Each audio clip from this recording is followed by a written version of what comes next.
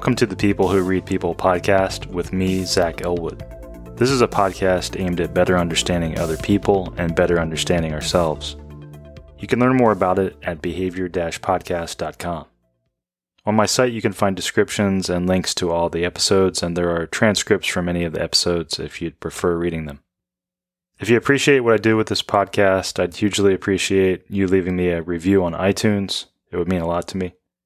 I'm not doing many interviews lately as I'm busy working on a book about reducing American divides, so that's taking a good amount of time.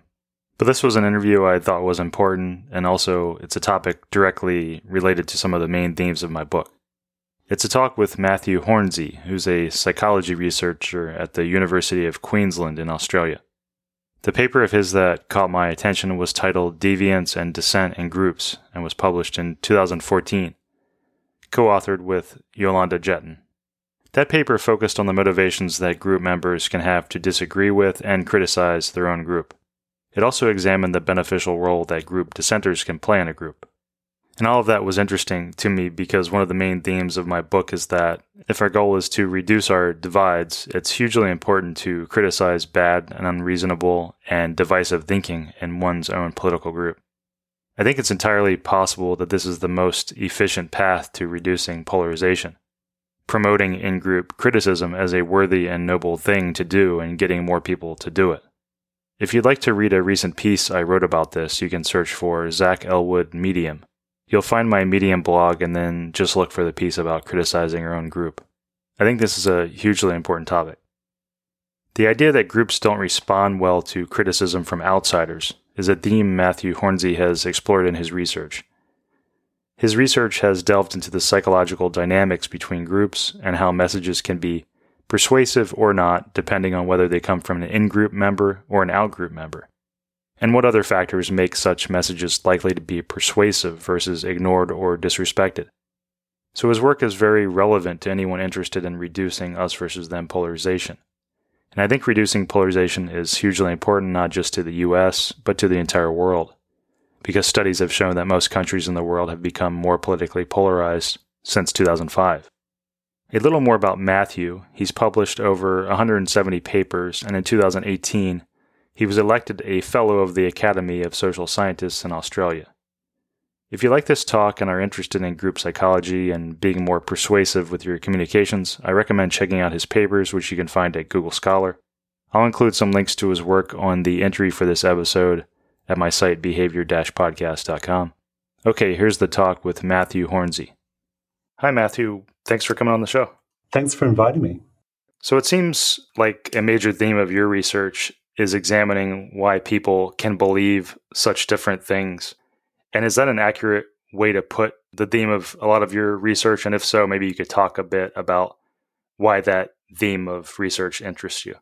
Yeah, I think that's a pretty close description of the various things I've done. If I try and throw a blanket over all my research projects, I sometimes think, well, I'm really interested in why people resist apparently reasonable messages. And I think that, I don't know if you've heard that phrase, research is me-search, like quite often researchers gravitate towards things that they're terrible at. And, historically, I think I was pretty terrible at persuasion. I was no good at influencing people. And I sort of low-key blame my dad for this. When I was a kid, my dad used to tell me, Matt, you really don't have anything to fear about speaking your mind. Even if what you have to say is confronting to people, they might get defensive in the short term. But if you have right on your side, if you have the facts on your side, then your argument's going to win out in the end. That sounded like a noble and appropriate way to live your life. And so I went into my adulthood, and I guess I became quite mouthy and assertive at speaking out because in my mind, good arguments went out in the end, right? I had nothing to fear. But, over time, it became pretty clear that this wasn't really working out for me. So, yes, people were getting defensive, but no, this defensiveness wasn't going away like my dad had predicted. And also, I wasn't really changing people's minds. If anything, other people seem to be able to change people's minds better than I could. And so at some point, I had to stop and say, Dad, I love you, but your advice was terrible.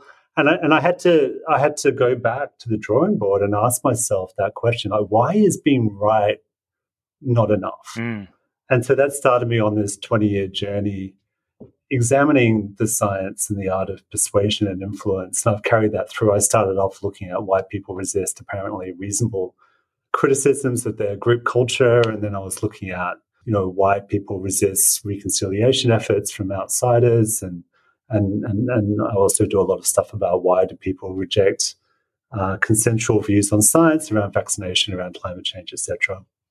When it comes to the divergent narratives that we can have about the world and about reality, is that divergence of narratives something that concerns you? Do you see it as one of the existential threats the human race faces, our tendency to get in these highly conflictive divergence of narratives?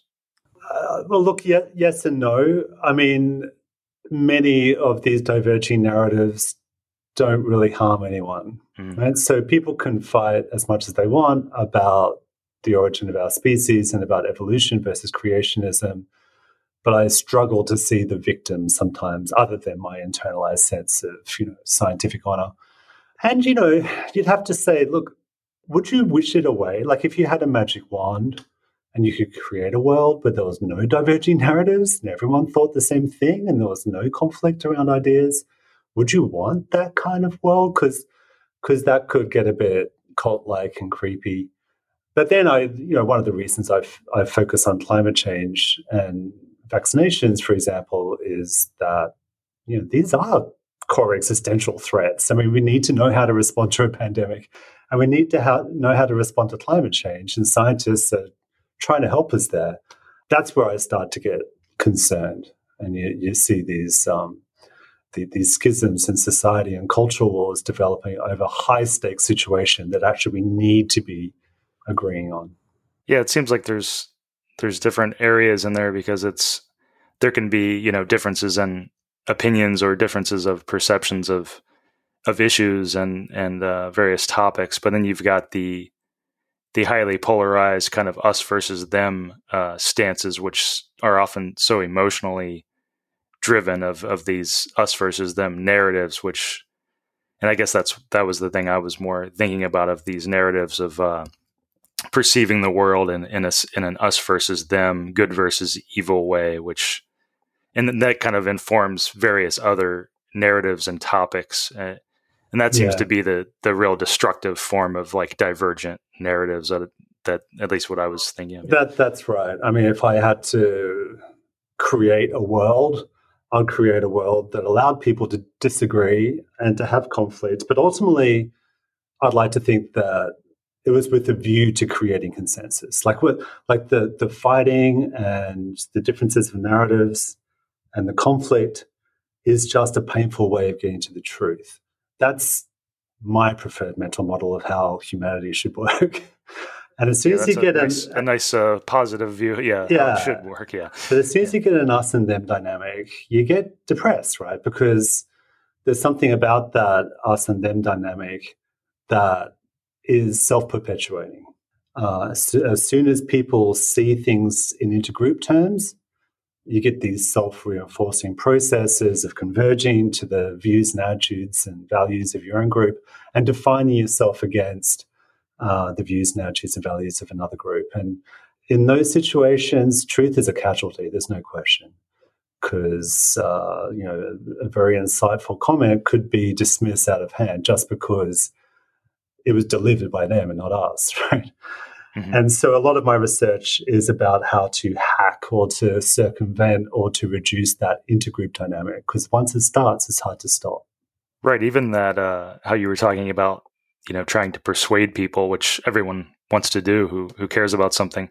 And when you have that us versus them dynamic, even the act of trying to persuade people is perceived as, malicious, a propaganda attempt, and so even, that it's almost like you can't win once things get to that us versus them, a wide us versus them feeling in a society, because the sheer act of persuasive action is taken as maliciousness. Yeah, I completely agree. And my own data, it was just slapping me in the face around that you cannot create change in a group to which you don't belong.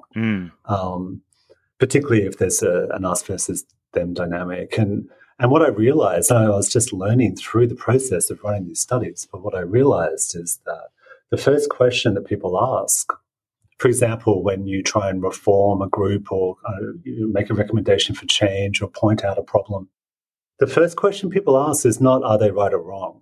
The first question people ask is, why are they saying that? What's their motive? Mm. And it's only after they've answered that question that they start thinking about the right or wrong thing.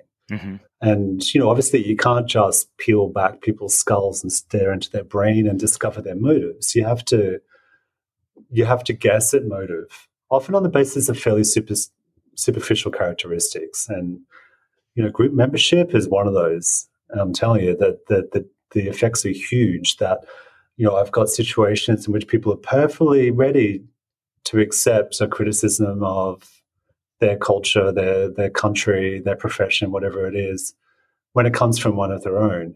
But if it's exactly the same message is sent by somebody who's an outsider, they will hysterically reject it as being untrue. And people think, well, that's because the outsiders don't know what they're talking about. But it doesn't matter how much experience and expertise and information that I give to those outsider critics in my experiments, they just don't get to square one. And it's because they're failing that first test. They haven't convinced people that their motives are pure. Because by virtue of being seen as an outsider, people presume that you're only saying these things to be hurtful, to be spiteful, because you're jealous, because you want to make your group better, etc. And it's totally transformed how I engage in persuasion now. Like I realized that I used to spend 100% time credentialing my argument, and now I realize I have to spend 80% of the time credentialing my motives. And only if I can win that battle do I even have a shot at getting people to listen to the quality of the argument. Yeah, and I want to come back to that group persuasiveness and group versus group interactions. But first, I was going to ask regarding divergent narrative kinds of scenarios. One thing that strikes me in that area is that it's so hard for us, to agree on even fairly simple philosophical scenarios. For example, the trolley problem kind of scenarios where, for people who don't know those things, someone's supposed to choose whether to let a train hit several people or pull a switch and send the train off to instead kill a single person. And so there's these, philosophical moral problems, and we can argue over even these very simple experimental problems. And in that sense, it's not surprising in some sense that we can have such divergent narratives about, how our values inform how we see the world.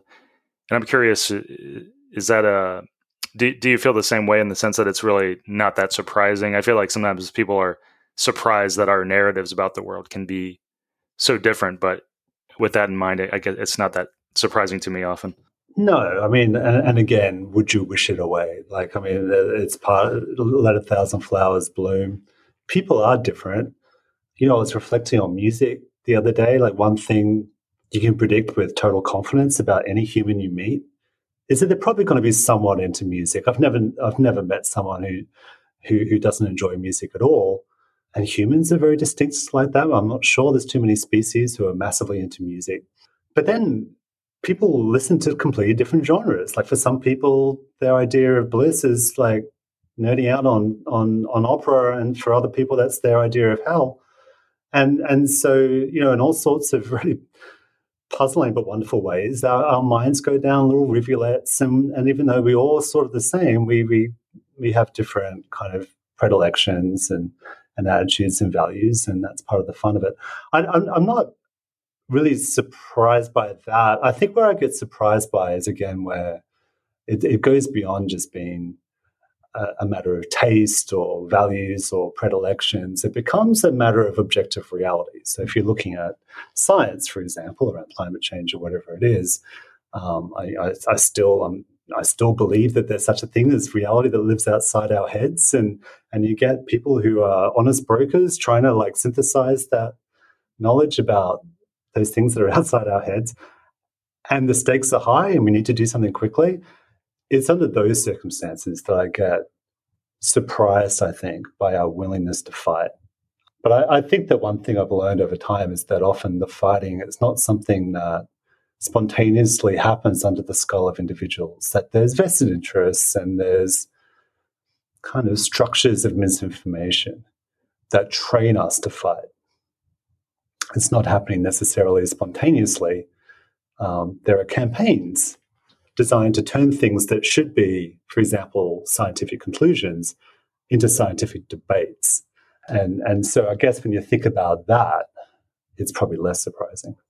Yeah, and I guess a lot of that, when it comes to the more surprising aspects of how people can believe such surprising things or different things, a lot of that gets back to that us versus them, those us versus them kind of narratives of not trusting, that it might seem obvious, something might seem obvious to you or me, but that's because we don't distrust the people involved, and whether that's a artificially created, purposely created kind of distrust or sort of some sort of natural polarization. A lot of it comes down to that us versus them narratives. Would you agree to that?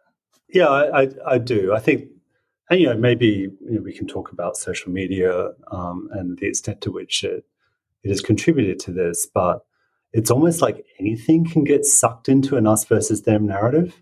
Mm-hmm. Like it just seems to be our go-to thing, is to find our echo chamber or our tribe that believes X and to define ourselves against people who believe Y.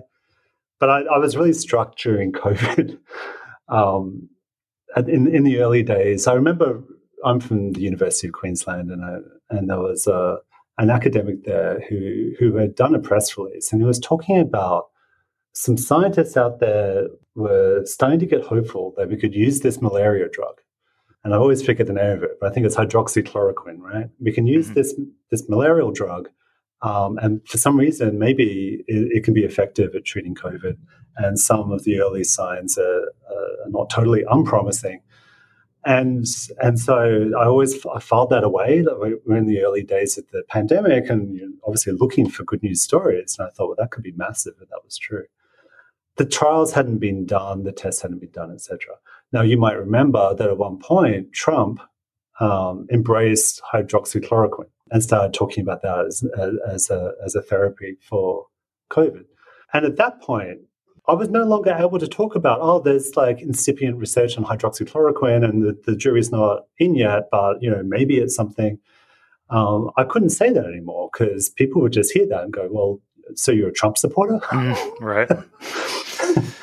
And, it makes you realize that when people hear what you say, it's not just a reflection of what you think.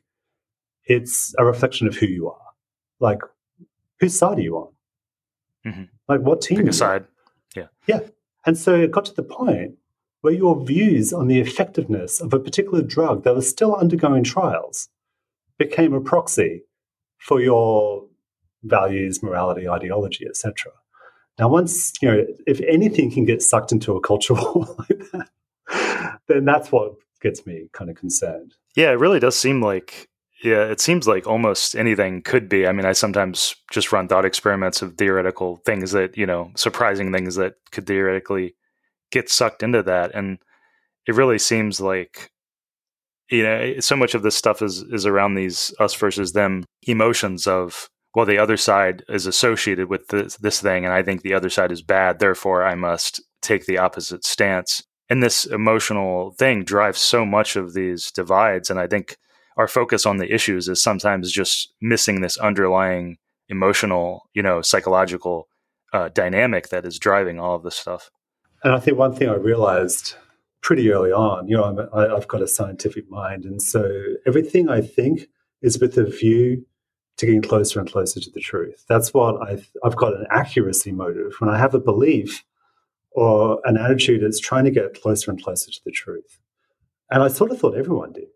I just imagined that that's how everyone thought, that it was an accuracy motive that drove their beliefs. And then after a while, and through my research, I realized actually very few people do that. Not very few, but I would say a minority. I think for many people, beliefs are tools that you use to signal what kind of person you are and whose side you're on. Like sometimes it's about signaling your group identity, and sometimes it's about signaling your personal identity. But really, I think that is in many ways the communicative function of a belief.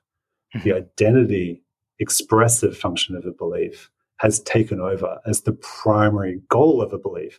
And that's why you can have people say things that seem completely outrageous but bizarrely resilient in the face of counter evidence. It's because ultimately it's not about the truth. It's not about accuracy. And you're wasting your breath with all your facts and arguments. It's about saying, this is the kind of person I am.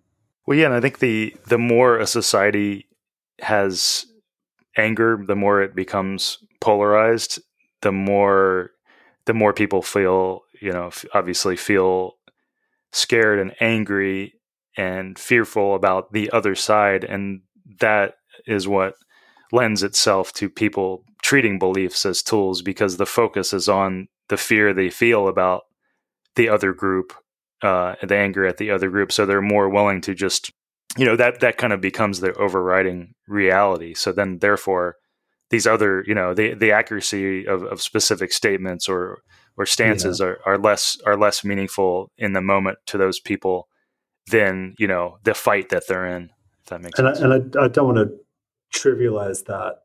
Some people, these intergroup fights are extremely important to their livelihoods and to their well-being. Right. They can literally be deadly for some fights. Yeah. That's right. And so I don't want to just reduce everything to some kind of ridiculous emotional intergroup dynamic, but I do think that you're right. There's two things I want to talk about there, though. And you talked about fear of the outgroup, but I think sometimes what you get, and the data show this, is anger towards the outgroup, and the anger, a big chunk of that anger, is people's assumptions about how they feel about them. Mm-hmm. So if you look at, for conservatives, for example, like a big chunk of their anger at liberals is their perception that liberals hate them, mm-hmm. and vice versa, right? And if you look at the rural-urban divide, a lot of rural people have a strong stereotype that urban people don't care about them, and they dehumanize them, and they think they're stupid, and they trivialize them, etc. So mock them on TV. And, yeah, that's right. And can you blame them? There's a kernel of truth to that, right? So I think that people are picking up on their sense of how the other group feels about them as a primary chunk of the anger. And that's why we need to be responsible, I think, in terms of our communication. But that's another point. But the other thing is, you talked about fear of the outgroup, which I think is real, but I think equally real is fear of the in-group.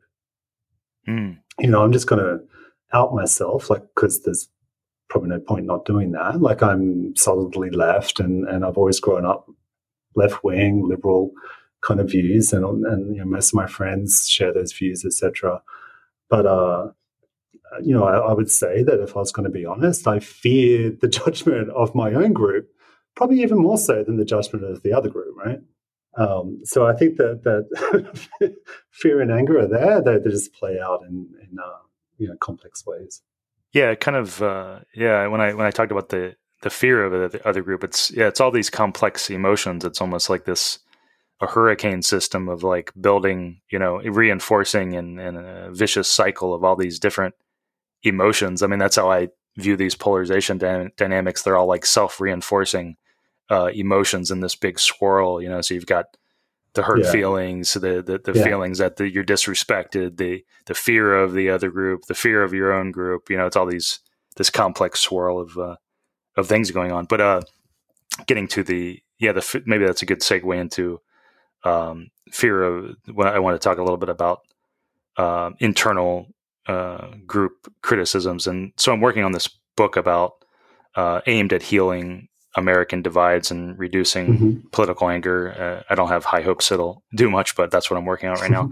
And one thing that has seemed increasingly important to me is the idea of questioning and criticizing the views on our own political side that we view as more extreme and unreasonable and divisive.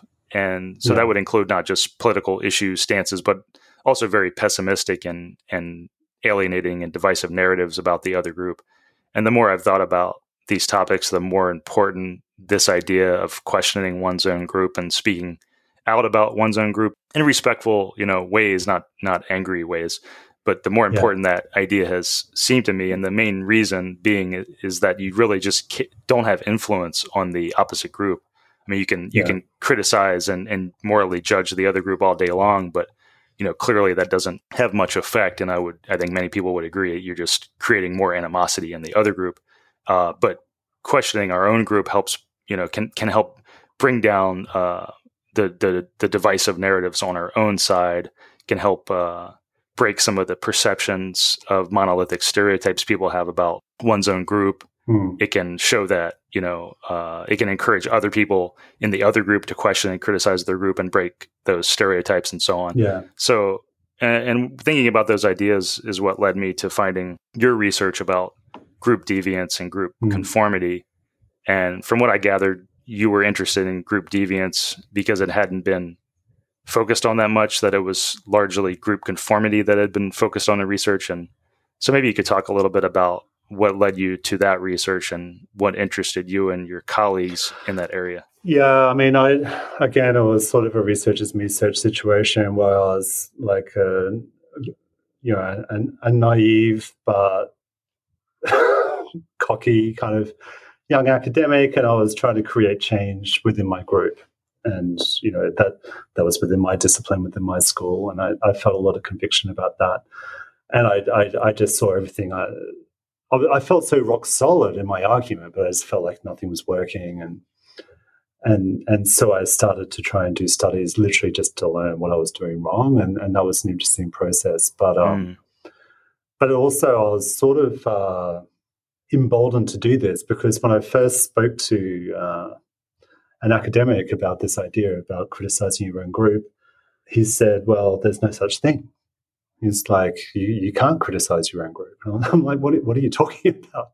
And he said, well, he was talking from his theoretical tradition, right, which was also mine. And he was saying, well, according to that theory, if you're criticizing your own group, you're not a psychological in-group member. You're an out-group member. Only outsiders criticize groups. Insiders don't do it. I'm like, that is so obviously not true.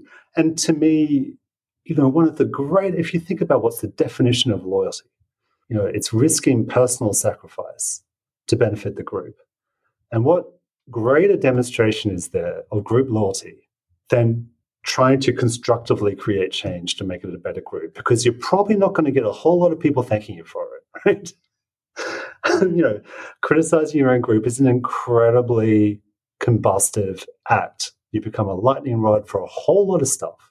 So you're not going to win too many friends doing it, but you do it anyway sometimes because you care. You criticize because you care. And so I became really intrigued by that notion. There was very little research. The research was all just assuming that groups are strong and individuals are weak, and it was all about conformity. And I'm like, no, if that was true, groups would never change, but groups do change. Right. I was just thinking that. With that pessimistic view, like groups would just never change. Yeah, it doesn't make sense. Yeah.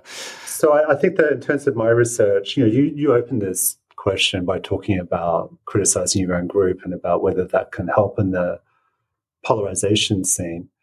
It's interesting because in a lot of my research, you can see that people actually, when you get their private thoughts as opposed to what they say out loud, when you get their private thoughts, people are okay about well-targeted in-group criticisms. They're pretty good at dealing with it, but they sort of want it to be kept in-house. They don't want outsiders to hear it. It's like, don't air your dirty laundry. And that makes sense. But, I really pricked up my ears when you had your theory that actually by criticizing your own group, the outsiders are going to love you more. Right? You're going to get less polarization. And there is research that shows that it's not mine, but it's some of my favorite research where they're looking at conservative Jewish Israelis and getting various messages from Palestinians. And one of the messages is, where Palestinians are saying, look, maybe we've gone too far, we've kind of tilted towards too much violence, etc. And you look at those kind of situations and you think, well, what are these conservative Jewish Israelis going to do with this information? That there's just Palestinians fighting amongst themselves, that they've been too radical. Because you could think, well, what they're going to do is exploit that. It's like they're divided. Mm-hmm. We're going to put our foot in their throat. That's the assumption. But what happened? Exactly what you imagined. That the conservative Jewish Israelis who receive those messages with Palestinians criticizing their own group like Palestinians more. They're more conciliatory to Palestinians. They're more likely to compromise, right? This showed that they were humans like themselves. Yeah. Because half of the intergroup dynamic is that you imagine the other groups are like radical robots who don't differ. And they're completely fueled by conviction. And so that's a frightening kind of thought. But when you can see that there's also just like the very human tendency towards dissent and debate within their group, it softens people's hearts because they're like, actually, no, I can work with these people. Right. This is a group that I'm familiar with. And I think that people underrate the strategic value of in-group criticism to promote more positive intergroup relations as well.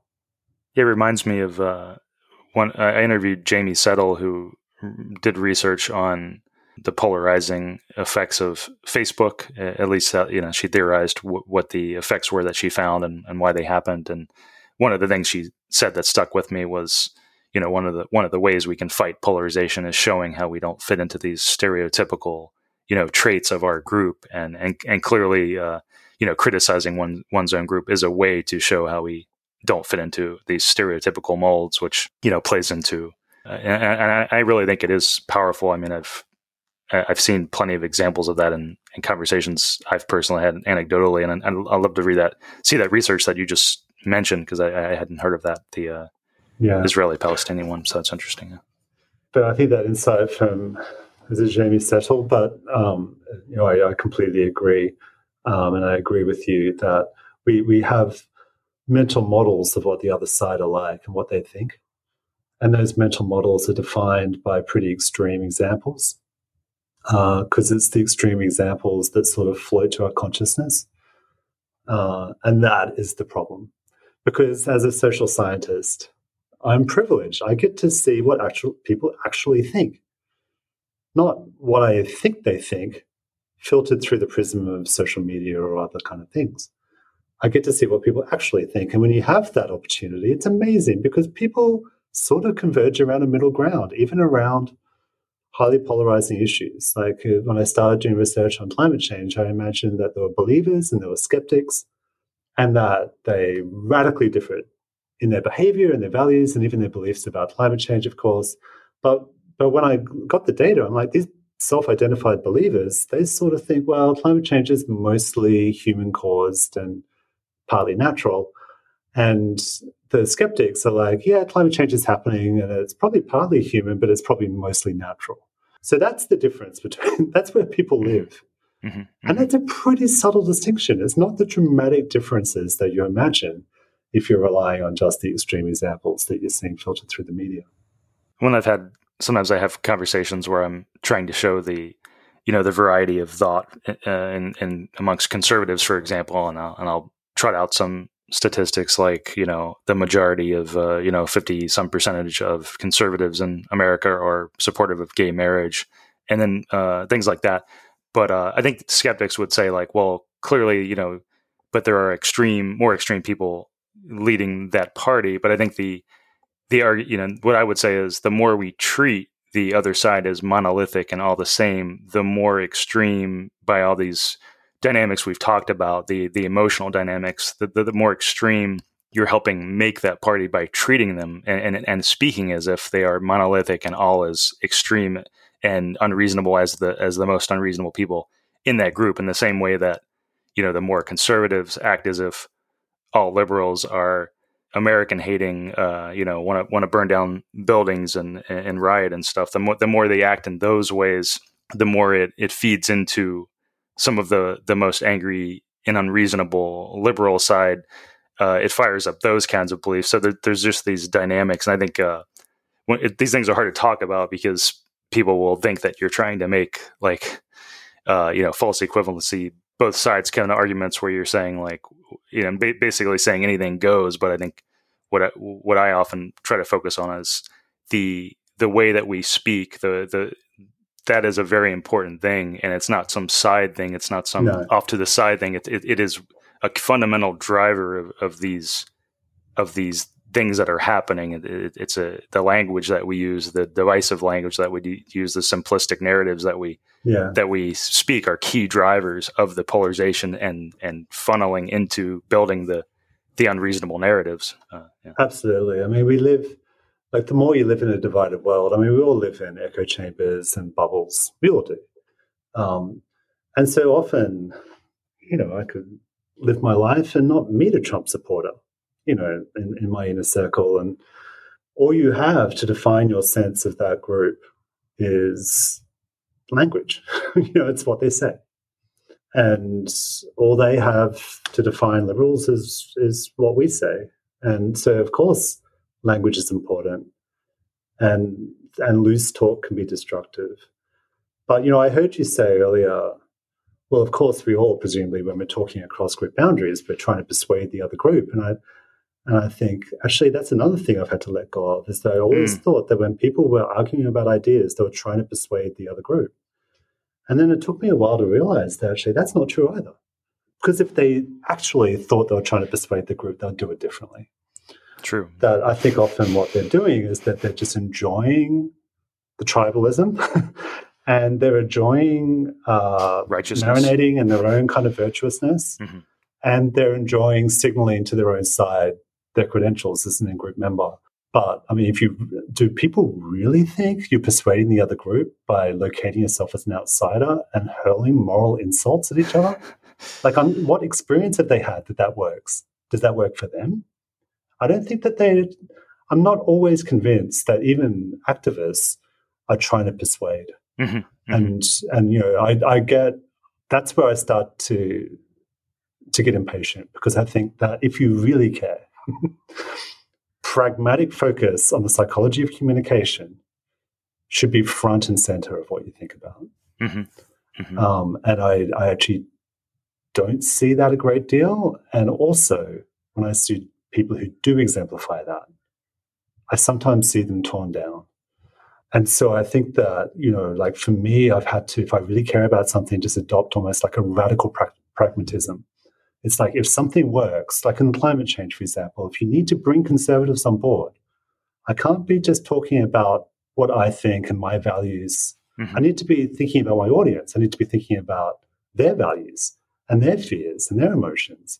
And I need to come up with messages that are congenial to that. That's my view anyway. But I have to say that, like, pragmatism is sort of losing the battle, like, with purity. And, people tend to be focusing on purity of tactics, the purest expression of my worldview, rather than thinking about pragmatically what's actually going to affect change. Yeah, and I was actually going to ask, how, with your focus on all these topics, with your research, how frustrating it might be to look around and see how unpersuasively people speak. And I know that's been the case for me. I mean, I've just been tremendously frustrated by how even very influential people, politicians and journalists and other influencers, how even very smart and politicians that I think some people would perceive as being quite moderate and helpful, but to me, they're just not. They don't speak persuasively and don't seem good at it, and there's so much antagonism even amongst people who get credit for being relatively, not polarized or whatever. But I think, and some of this stuff just seems so, for anyone who's delved into these topics, it just seems so obvious that the path is to, like you said, trying to think about your audience and trying to persuade them. But I think one of the problems with, at least in American politics, and I'm sure, other places too, but I think that the system is kind of set up for not rewarding more bridge building and persuasiveness. So, for example, if there was a politician who suddenly was trying to build bridges and speak to both sides and speaking to the most reasonable people on the other side and such, I think they would just immediately be perceived as weak and not get money and not get votes and such. And so I think there can be this, especially in a two-party system and especially in the American system, I think for various reasons, there can be this rewarding of the most antagonistic kind of us versus them rhetoric in a way that's really unhelpful. Yeah, no, I completely agree. And it's very common to hear people bemoan the polarization of society, but I'm thinking if you don't want it, reward people who don't do it and punish people who do. That is pretty much as simple as that. And but I think that we're concerned about polarization in abstract, but in concrete terms, few of us are brave enough to really just chart our own course with regard to that. I mean, I do get frustrated when I look around, but I have tears of frustration, TIERS. And so there's some people who actually think that creating social change is about demolishing the enemy, and we're living in wartime in terms of values and ideas. And I don't actually agree with that, but I at least respect the fact that they've got an agenda and this is how they're doing it. And there's some people who believe that if you just hurl moral insults at people and shame them enough, then they're going to change. They're wrong, but at least they're trying. They're just trying badly. I think my deepest frustration is with the people who I suspect aren't even trying, and that they're enjoying or getting reinforced by the gladiatorial atmosphere. And, you can tell a politician that's doing that from one who's not. Mm-hmm. I'm curious, do you feel like there's something about the aspect of modern life in the sense that we're less communal and more isolated in an existential sense from each other and have less sensory input in these kinds of things? Do you think there's something about modern life that lends itself to us looking or being more enchanted with these, these existential kind of us versus them warlike narratives about the world, because it does, lends some meaning to our life? Do you see any of that? And that's probably very much getting off the research, but into opinions, if you care to answer. No, if you're happy for me to digress in terms of opinions, I've got plenty of those. I mean, look, the thing about reflecting on modern life is that it's very difficult to get a strong sense of what people were like before, and but you said, well, maybe people are more isolated, and it's pretty hard to disagree with that. There's probably less face-to-face community than there used to be. So if we take that, but people's need for community hasn't changed. And so I guess there's a basic algorithm there. If you can't achieve it through actual face-to-face communities, well, you can achieve it through kind of virtual communities. And so I think that, I mean, I remember when I was a kid, I used to in the playground. This is 1970s, 1980s era, where there was lots of violent games being played in the playground. All these games sort of were various versions of groups of people ganging up on each other and doing terrible things. and then later, I played sport, and that was a bit the same. And but I just remember, God, it's fun, and it's simplifying. If you're in these intergroup contests, you're not angsting about who am I, what do I think, what's my place in the world, who are my people. You don't. Those questions are answered for you. And there's a euphoric rush associated with that. So I think that people are achieving that through kind of culture wars these days, and it's not just that people have opinions, but those opinions are then reinforced by an echo chamber, and then they kind of identify with these communities, and so I think that maybe you're right. The other thing, reflecting on modern life, and I don't want to come across as too negative, because actually I'm super optimistic about the trajectory of society, in fact, because, we talk about the culture wars and everything's about the left and right. But you don't have to go back that far. I mean, look at the middle of the 20th century, and all those battles are about the left and the right as well. But those battles cost tens of millions of lives. There was a blood flood, not just World War II, but a whole bunch of wars that happened around then. And so if you take that 100 years ago, that kind of world, and then you look at what we're fighting about now, which is morality and ethics and appropriateness, I'll take that any day over what we were fighting about before, which is world domination. So, I think that the underlying instincts are always going to be there. We're always going to be tribal. We're always going to have these integrated dynamics. But when you look at what we're choosing to fight about now, you can afford to be a bit glass half full about it. Yeah, that's what gets me is the people who act as if we're facing these existential, like, horrible, the very pessimistic framings of our divides are almost not taking into account how, like you said, how violent and how high animosity things were in so many areas in the recent past. And it's almost like the more we act, the more we forget that and forget that what context we're in and the relative importance of these things. It's like the more we drum up these emotions, and I think there's some self-reinforcing things there where the more we act as if we're in a life or death war, the more it will become so. And I think we all tend to forget like how bad things really can be. We're like living in these surrounded by media where, we tend to think everything's nice all the time. And that's the message we're told, like life should be great all the time with, and we should always get our way. And that's just clearly not ever going to be the case. There's always going to be fights and struggles because we're humans, and I think we tend to forget the the ugliness that can come with humanity. Yeah. I mean, there's a tendency to think it always astonishes me that people think that, but the sense that the past was warm and benevolent, and the present and the future is cold and conflictual and uncaring. And I'm thinking, do you know nothing about history? Like, we have made so much progress as a species. We are smarter than we've ever been.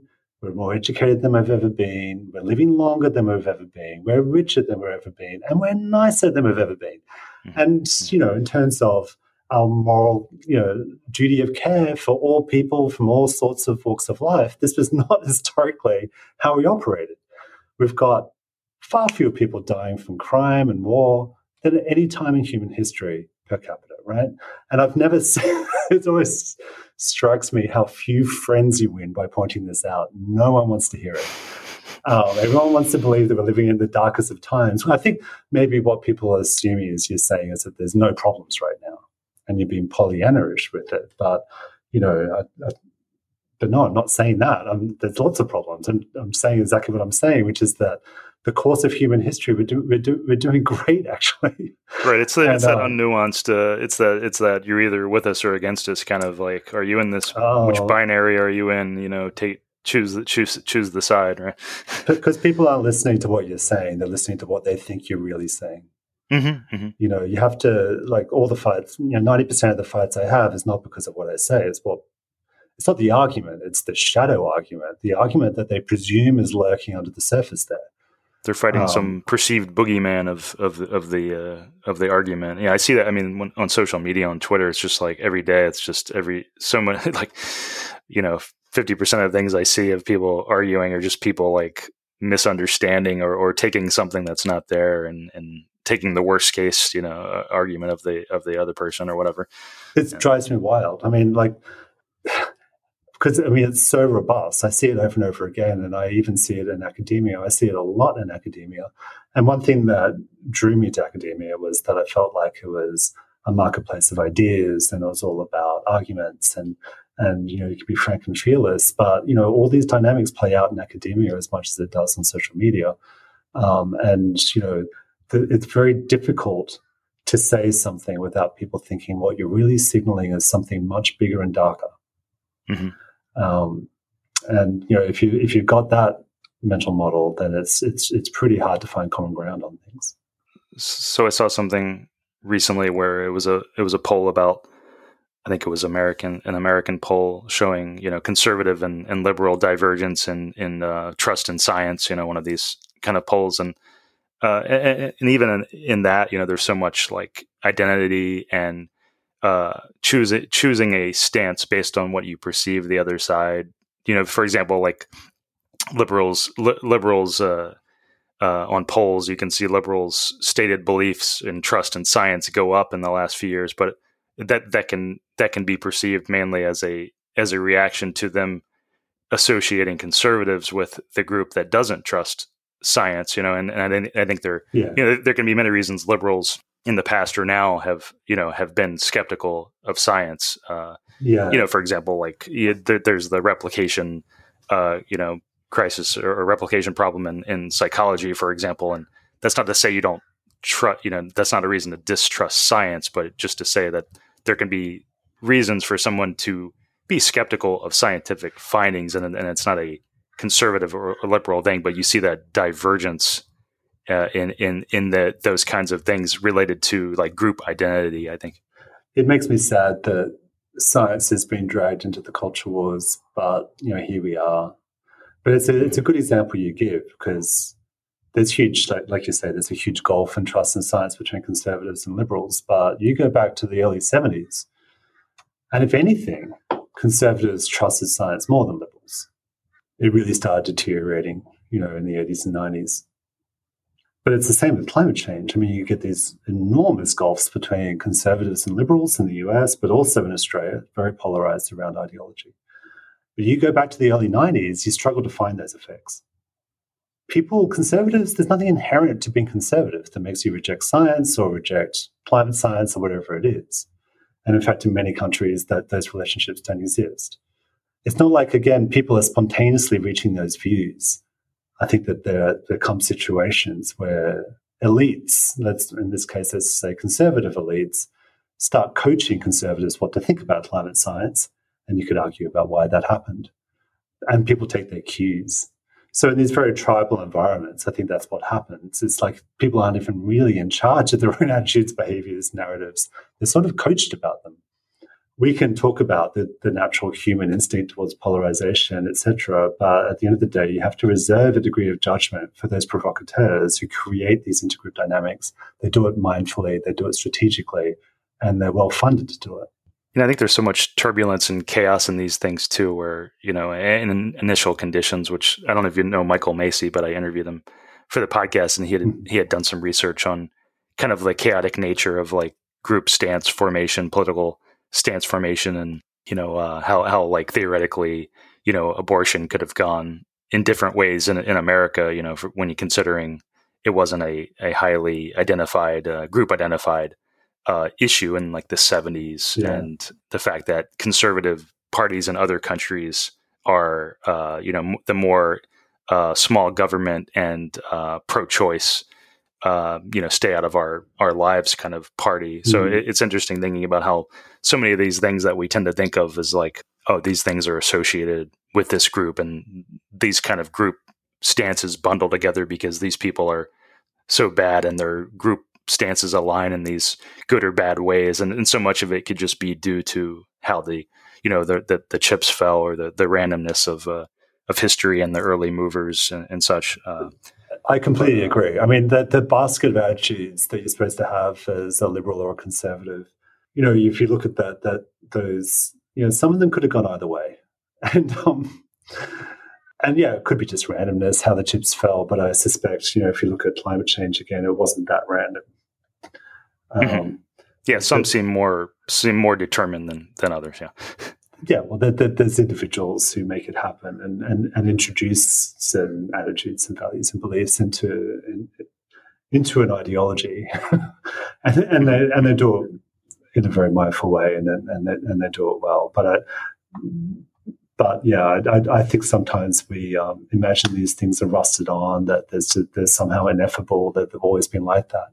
But sometimes you only have to go a little way back into human history to realize that wasn't the case.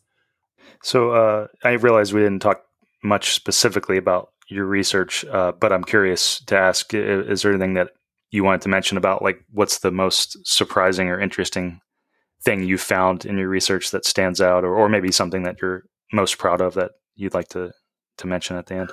Well, I mean, I've done research on so many different things, but I think I've anticipated some of the things that were revelatory to me, and in retrospect seem obvious, but at the time were revelatory, such as people say things sometimes without really believing them, or that beliefs aren't really about capturing reality or capturing truth. That was such a shock to me. The idea that people don't listen to what you say, they listen to what they think you're really saying and what your motives are, that was a shock to me. Shouldn't have been, but it was. And I think also with my research on climate change and vaccination, realizing that you just have to screen out what people say in many ways, because so much of what people say is a post hoc rationalization of a conclusion they want to reach for other reasons. It could be emotional reasons, it could be identity reasons, it could be for vested interest reasons. But, I realize now that many of us operate like cognitive lawyers, not like cognitive scientists where you weigh up all the evidence and reach a conclusion. Mm-hmm. They're more like cognitive lawyers. They've reached the conclusion and then they embrace evidence in a biased way to reinforce that conclusion. Now, whatever people say to reinforce that conclusion, you probably shouldn't get too worked up about, right? Because it's a retrospect, they're just grabbing at arguments to retrospectively reinforce a gut feeling. So really, you just have to screen the words out. That was a surprise to me. And in terms of persuasion now, I think that what you need to do is to focus on those underlying reasons. What are the roots of people's attitudes? What are those underlying identities, ideologies, fears, emotions? And work on them. So I guess through my career, I've just got to a much less literal notion about persuasion, where I thought it was all about the words and the arguments, and to have a more psychological approach. Thanks a lot for coming on, Matthew. How can people keep up with your work if they want to follow your work? What's the best way? Embarrassingly, I think partly because of the work I do, I stay off social media. That's healthy. But I do my best to get out there. So I think if just people Google my name, academics can go onto Google Scholar, etc. But just Google my name and you're going to find, various things. I try and make things open access as much as possible. But yes, I've had to basically, protect myself from all the dynamics that we've been talking about. Mm-hmm. I'm just too scared. You don't want to wade into the cesspool for research purposes? I don't. And, it's partly because I'm protecting myself emotionally. I do research on climate skepticism and anti-vaxxers and conspiracy theorists. And you get hate mail. I don't want that. I get enough of it anyway. Mm-hmm. But the other thing is that I feel like the more I go on social media, the less I'll remember. The less I'll remember the lesson of my own research, which is that people actually more or less agree on many things. The differences aren't as dramatic as you think.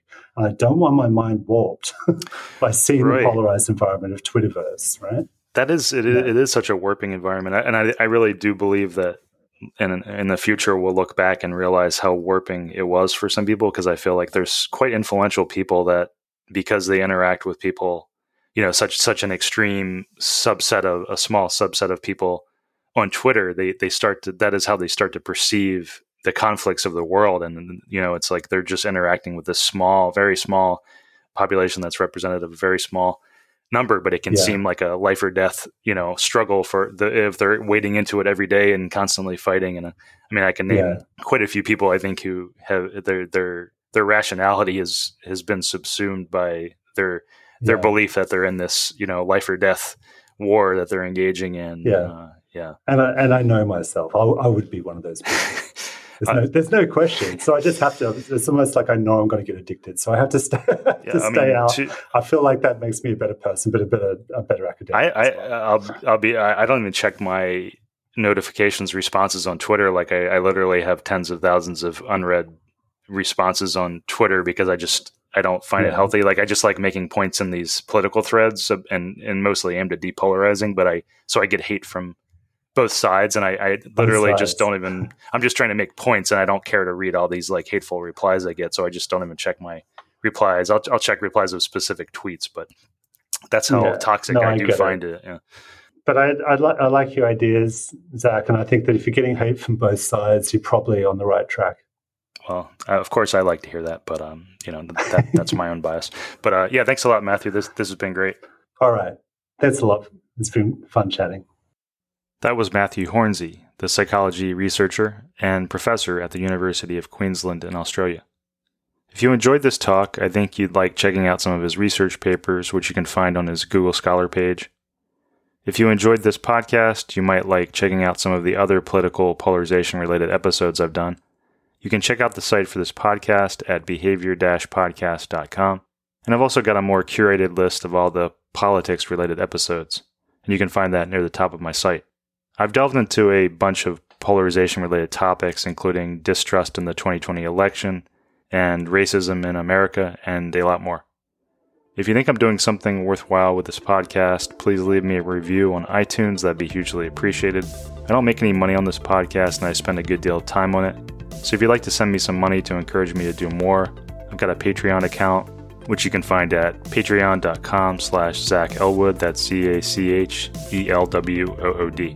You can also follow me on Twitter. My handle there is A Poker Player. Okay, thanks for listening. Music by Small Skies.